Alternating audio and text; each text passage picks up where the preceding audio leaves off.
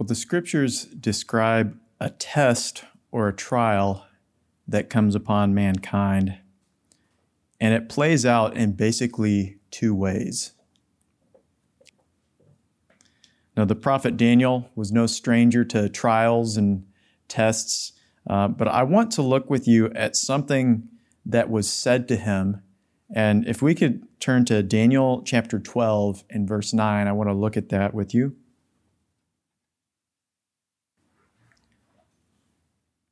And it was said to Daniel, it said, "Go your way, Daniel, for the words are closed up and they're sealed till the end of time." But then verse 10, and it said, "Many shall be purified and made white and tried, but the wicked shall do wickedly, and none of the wicked shall understand, but the wise shall understand." And so Daniel's being shown something about the last days. It says the time of the end. And he's being shown by an angel. And there will be those who will be tried, and they'll be purified, and they'll be made white, and they'll understand. But then there are going to be those who are wicked, and they're just going to keep doing, keep on that pathway of doing whatever is right in their own eyes. But they won't comprehend the spiritual reality of their situation, and so they'll just keep going in that way. But I was struck with the fact that there's really these two options. We're all going to be tried in one way or another. There will some who will be tried, they'll experience judgments and just keep going on in the way they see fit, and they won't understand. Or we can allow God to try us and make us pure and make us white and allow us to understand the way he would lead us. And there's few better examples for us than Joseph, and we've been studying the life and the example of Joseph in our series. And we've already considered Psalm 105, but it's worth reading these verses again. It talks about Joseph in Psalm 105 and verse 17. It says, "He sent a man before them, even Joseph, who was sold for a servant, whose feet they hurt with fetters. He was laid in iron until the time that his word came, and the word of the Lord tried him." The word of the Lord tried him. That's kind of an interesting phrase when you consider it. What was the word of the Lord that tried him? Was it God saying, "Thus saith the Lord, Joseph, you're going to go down into Egypt and you're going to, suffer many things"? Well, that's not what we read in Scripture. What the Scripture says is God spoke a promise to Joseph of reigning. Right? It was the dreams that he had of being a ruler, being in that place of authority. And I was just kind of struck by that thought that God can give us promises and words of direction and guidance. And it's those promises that test us and try us. Joseph was tested by that promise. He had to hold on to that through his trial.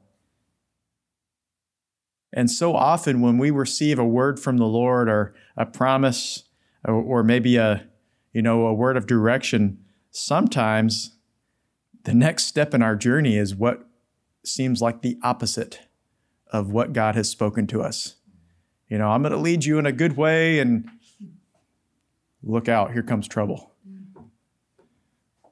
But it is because the word of the Lord is tried. A couple of other verses we can relate to this. Another Psalm 18 and verse 30.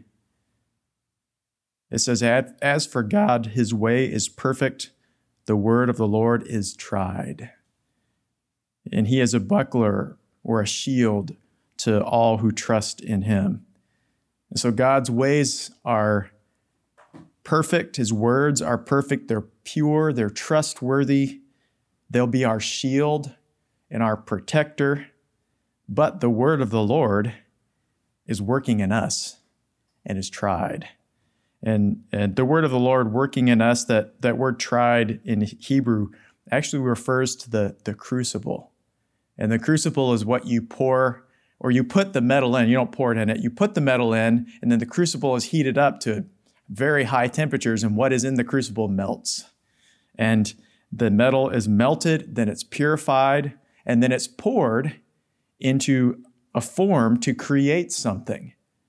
And that's a picture of what God is doing in his people as his word is working in us. It can take a very similar spiritual formation or process through his word.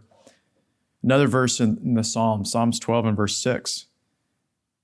It says, the words of the Lord are pure words, as silver tried in a furnace of earth, purified 7 times. And so we kind of get that implication. Here's his word tried like silver, and it's in a furnace of earth. We're the clay, we're the earth, and he's trying to use us and work in us and produce something beautiful in us in this process. I was actually looking up, and there's an ancient process of metalworking called sand forming. And it's thought that this was the way, sand forming, or they might use clay or different things, but it's thought this was the way that they fashioned some of the bronze implements for the tabernacle and the temple, and even the big pillars. Is what they would do is they would create a template, or they would create something, form sand around that, and then they would get the template out. They did it in various ways, and then there would be that void, and they would pour the molten brass or metal, whatever they were using, in there to form that implement. And so, something would come out, something useful and sometimes even beautiful would come out of that sandy soil that had been used in that process. But, God wants to work his word in us, in our lives, but it takes purifying. And sometimes it's a multi-step process. It can be involved, but the end result is God uses these vessels of clay and dirt and sand to imprint his image in us, to pour his word in us and form something beautiful and valuable to him and his kingdom. It requires the crucible. The pressure compacting that sand and the heat of the molten liquid poured in for that vessel to be formed. And only then does the vessel of honor come out. And even then, it's not in perfect shape, still has to be cleansed and, refined and polished, and then it can be used. And so the reality is God can often speak a word to us, a promise, a sense of direction, and sometimes the opposite can take place, like with Joseph. He received a promise, a glorious promise. And it's something we would be like, yes, Lord, let it be so.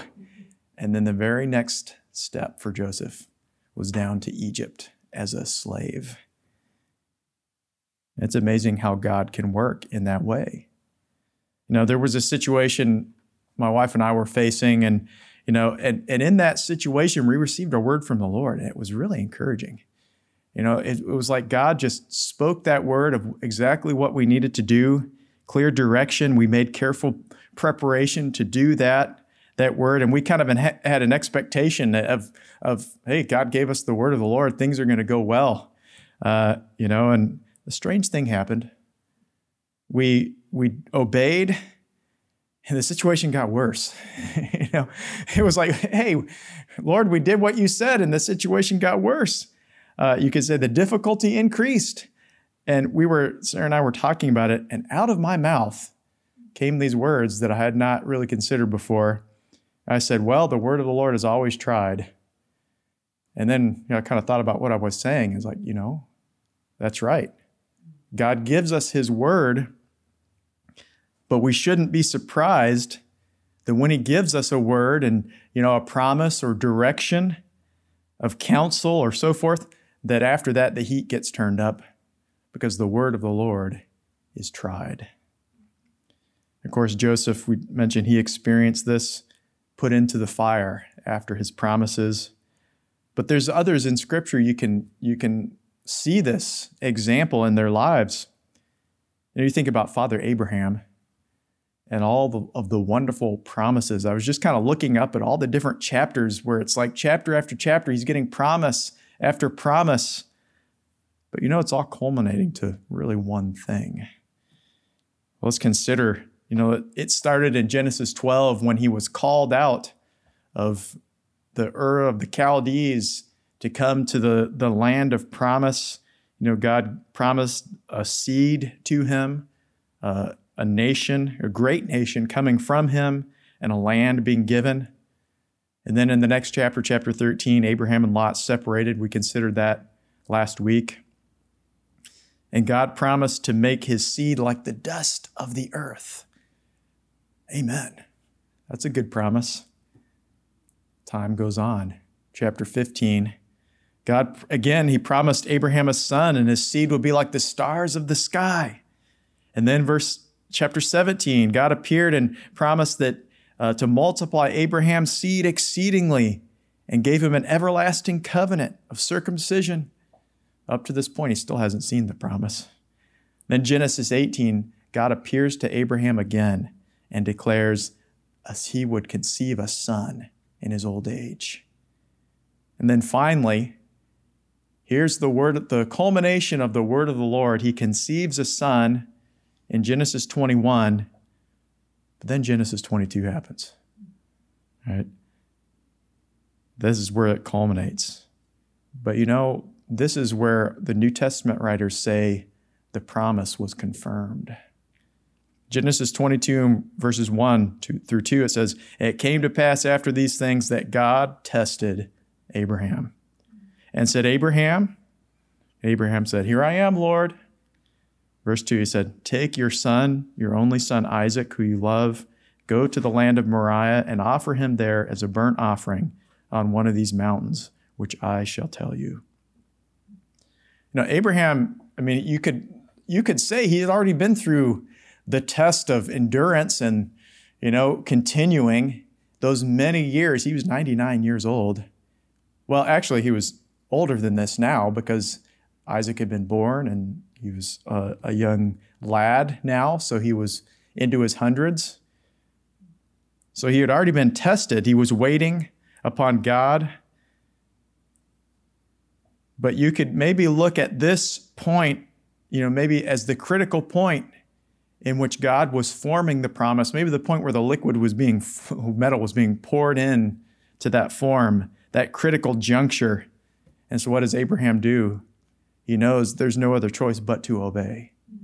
He takes his son to Mount Moriah, binds him, places him on the altar, and even lifts the knife. And that's when God intervenes.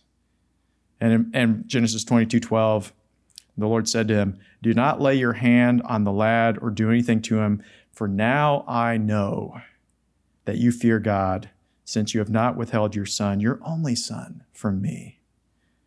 You see, it was at that point that it was proved and the word of the Lord was tried. The essential work was done. The casting had been poured, and God was producing something beautiful. James talks about this in chapter 2 and verse 22. He said, Abraham's faith was made perfect through his works. He believed God, and it was accounted to him for righteousness, and he was called a friend of God. And he's referring to this act of faith when, Abraham was willing to give up his only son. So Abraham is the father of our faith because he allowed the word of the Lord to try him. He submitted to that. It involved many years of walking with God and trusting in God, obeying God, but it culminated in him basically giving his son back to God when God asked and said, okay, Lord, you're more important than the promise. Obeying you is what matters the most. And in that, his faith was made perfect. Now, there's many different trials through many different individuals we can see in Scripture. And, Abraham shows us the trial of promise, where we are willing to trust in God and let him work in us so that the promises come to pass. Now, there's many others that we could go over and we could mention in Scripture. I want to mention another one, and this was in the time of King Hezekiah. Now, in this time, he's one of the most godly kings listed, as a kings of Judah. But in this time, the Assyrians are invading the land, but he has faith. Hezekiah has faith. He's making declarations to the people. And you can read one of these declarations in 2 Chronicles 32:11. He says, "The Lord our God will deliver us from the hand of the kings of Assyria." It's an open declaration. And what's interesting is who's saying this verse. It's actually not Hezekiah who's saying this. It's actually the Assyrians. They heard it. He said it so publicly that it came back to them that they heard it, and they're quoting it back. And so he had faith to make that declaration. God will deliver us from the hands of the king of Assyria. But the attack of the enemy continues, doesn't it? In fact, it gets desperate. I don't know. I would start to be like, oh God, did I do something wrong? When you have faith and you're proclaiming to the nations, right? You're putting yourself out there as the king. God will deliver us. They're coming farther. God will deliver us. Oh no, now they've conquered our outlying towns. God will deliver us. Now they're surrounding the city. The trial of faith. But he did not give up, did he? The enemy's even writing letters. Well, they're out there around the walls proclaiming, in the Hebrew tongue, how they're going to be conquered and so forth. And they're writing letters that says they're reviling the Lord God of Israel. It was an intense trial. Hezekiah's faith, the faith of the nation was being tried, but Hezekiah is the leader as well. And so what does he do? He takes those letters and he goes into the house of the Lord and he spreads them out before the Lord. And he says, Lord, I'm trusting in you. Here's what the enemy is saying, but I'm looking to what you're saying. And in 2 Kings 19 and verse 19, he says, Lord, you're God alone. Save us from his hand, that all the kingdoms of the earth may know that you are the Lord God, you alone. His faith was being tried, but he recognized this is an opportunity for God to be seen, for the nations to know that you are God. And so he places everything, the whole nation, into the hands of God, being willing to go through this test and to submit to the mighty hand of God, hoping they'd be raised up. And then one morning, they woke up as probably all other mornings, and they looked out around the army that was besieging them, and they noticed something was different. Is that the army had not woken up. They had all fallen slain. And it says that in the night, the angel of the Lord had gone through the camp of the Assyrians and slew 185,000 of them. The word of the Lord was tried. But here's what happens when we hold on to the word of the Lord. We're always vindicated. We're always victorious, as we see in these examples.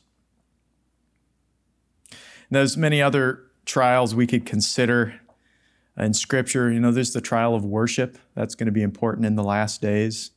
Right? Daniel's friends were tested on worship. Would they bow down to the image, and the music that was playing? The Antichrist is going to require something similar in the last days. There's the trial of obedience. Will we obey God in the pathway he's leading us? There's the test of honoring our authority and so forth. There's many more. But all of these tests and trials are really combined to do one thing: to form Christ in us. His work of faith and beauty, that would be seen in us. it can require some fiery situations.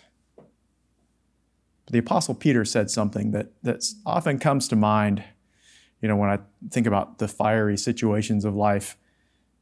1 Peter 4 and verse 12. He said, "Beloved, think it not strange concerning the fiery trial, which is to try you, as though some strange thing has happened unto you. Instead, rejoice, inasmuch as you are partakers of Christ's sufferings, that when his glory shall be revealed, you may be glad also with exceeding joy." I had to fit this verse in here somehow because it kept coming back to me as I was doing this study. Think it not strange that the word of the Lord is trying you, especially when the word of the Lord is promises and, direction and guidance and deliverance, but yet it seems like the opposite is taking place. We're not to think it strange when the fire is turned up, but instead we're to rejoice. It's not a natural response. To rejoice when trouble increases.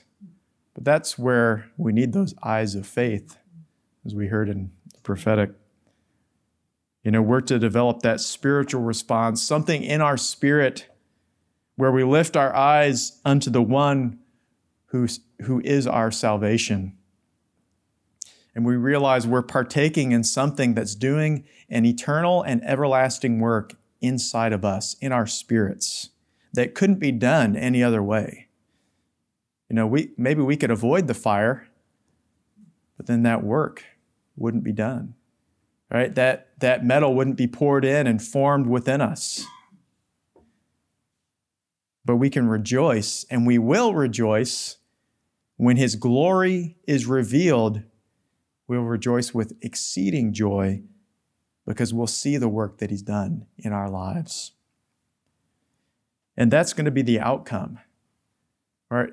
On earth, but especially in eternity, is that if we hold fast to his word and allow his work to be done within us, the outcome will be victory. In one sense, the word of the Lord is always tried, but it is also always triumphant. The trials and the floods are going to come, but the word of the Lord will cause us to stand. Now, we read that earlier in Psalm 18:30. The word of the Lord is tried, but he is a buckler. He is a shield to all that trust in him. It's that picture of, whoa, here comes the flood. But the word of the Lord enables us to withstand it. Of course, didn't Jesus give us that exact picture in the New Testament, Matthew 7? He said, if we're founded upon the rock and his word, and we allow his word to work in us through obedience to it, something happens. Matthew 7:24, those who hear his word and do it, the rain will descend and the floods are going to come and the winds are going to blow and beat upon that house. That's not the part of the promise that we really enjoy. He kind of assures us that is going to come if we allow his word to come into our lives, because the word of the Lord tries us. However, when we do his word and follow it, we're founded upon the rock, and it's the rock that preserves us. They will stand because they are founded upon the rock. There will be many that will not stand because they built their house on doing what is right in their own eyes. They didn't allow the word of the Lord to be tried within their hearts, and that's a dangerous place to be. And so there is a test and a trial that's going to come upon all the earth, especially in the days to come, but we all face it in our various walks of life. But those who will stand are those in whom the word of the Lord is tried. As we place our faith not in what we see with our natural eyes, but in doing what God is speaking and how he is leading in the work that he wants to do within us, we will rejoice because we're founded upon the rock. and be partakers of the beauty of Christ, because something beautiful has been formed within us. It took some fire and it took some molten word, being formed within us, but then out from that mold of our sand and clay comes something beautiful that He has created. And we will rejoice because we will be empowered to stand. And when He appears in His glory, we will be glad with exceeding joy. Amen. Lord, we thank You for the power of Your word. Thank You that Your word is working so mightily within us and doing such a beautiful, creative, and redemptive work in our lives. And Lord, we pray that we might be people of Your word, that would be led by Your word, that we would allow Your word to work in us, to lead us, to change us, to transform us, and yes, Lord, even to try us. Lord, that we could come out like silver, like gold that's been purified, and that You would cause a beautiful work to be created in our lives as we yield to You and follow the Lamb wherever You would lead us. Oh, Lord, do that work within us, that You would be pleased, Lord, as Your work in our lives is revealed in eternity. And we thank You and we bless You in Jesus' name. Amen.